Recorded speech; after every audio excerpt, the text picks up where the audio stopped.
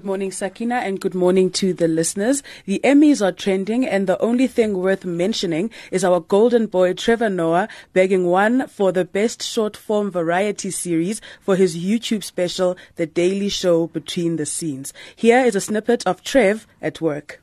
As someone who comes from another country, I don't think you understand how weird it is to have a government that is always in threat of shutting down, like itself.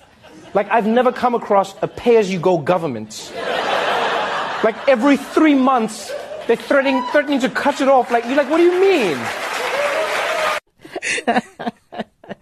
Now, still on the Emmys, the Game of Thrones fans are not going to like this. Game of Thrones has been nominated for its entire 6-season run, but the latest season didn't air during the 2016-2017 qualifying year. So this year, unfortunately, they are out. Let's try again next year.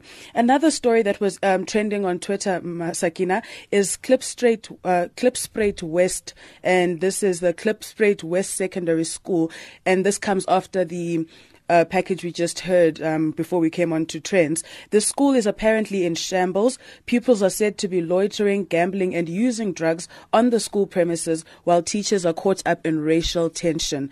Now, the situation is so dire that the Gauteng Department of Education has started working on a plan to remove grade 12 pupils to prepare elsewhere for next month's matric examinations. We'll look into this and hopefully have more for you on this story. Apparently, last year, a teacher was slapped by a pupil after he reprimanded him for not going to class, and several teachers have already left the school in recent years. That's all I have for you today, and more on our website and on our Twitter.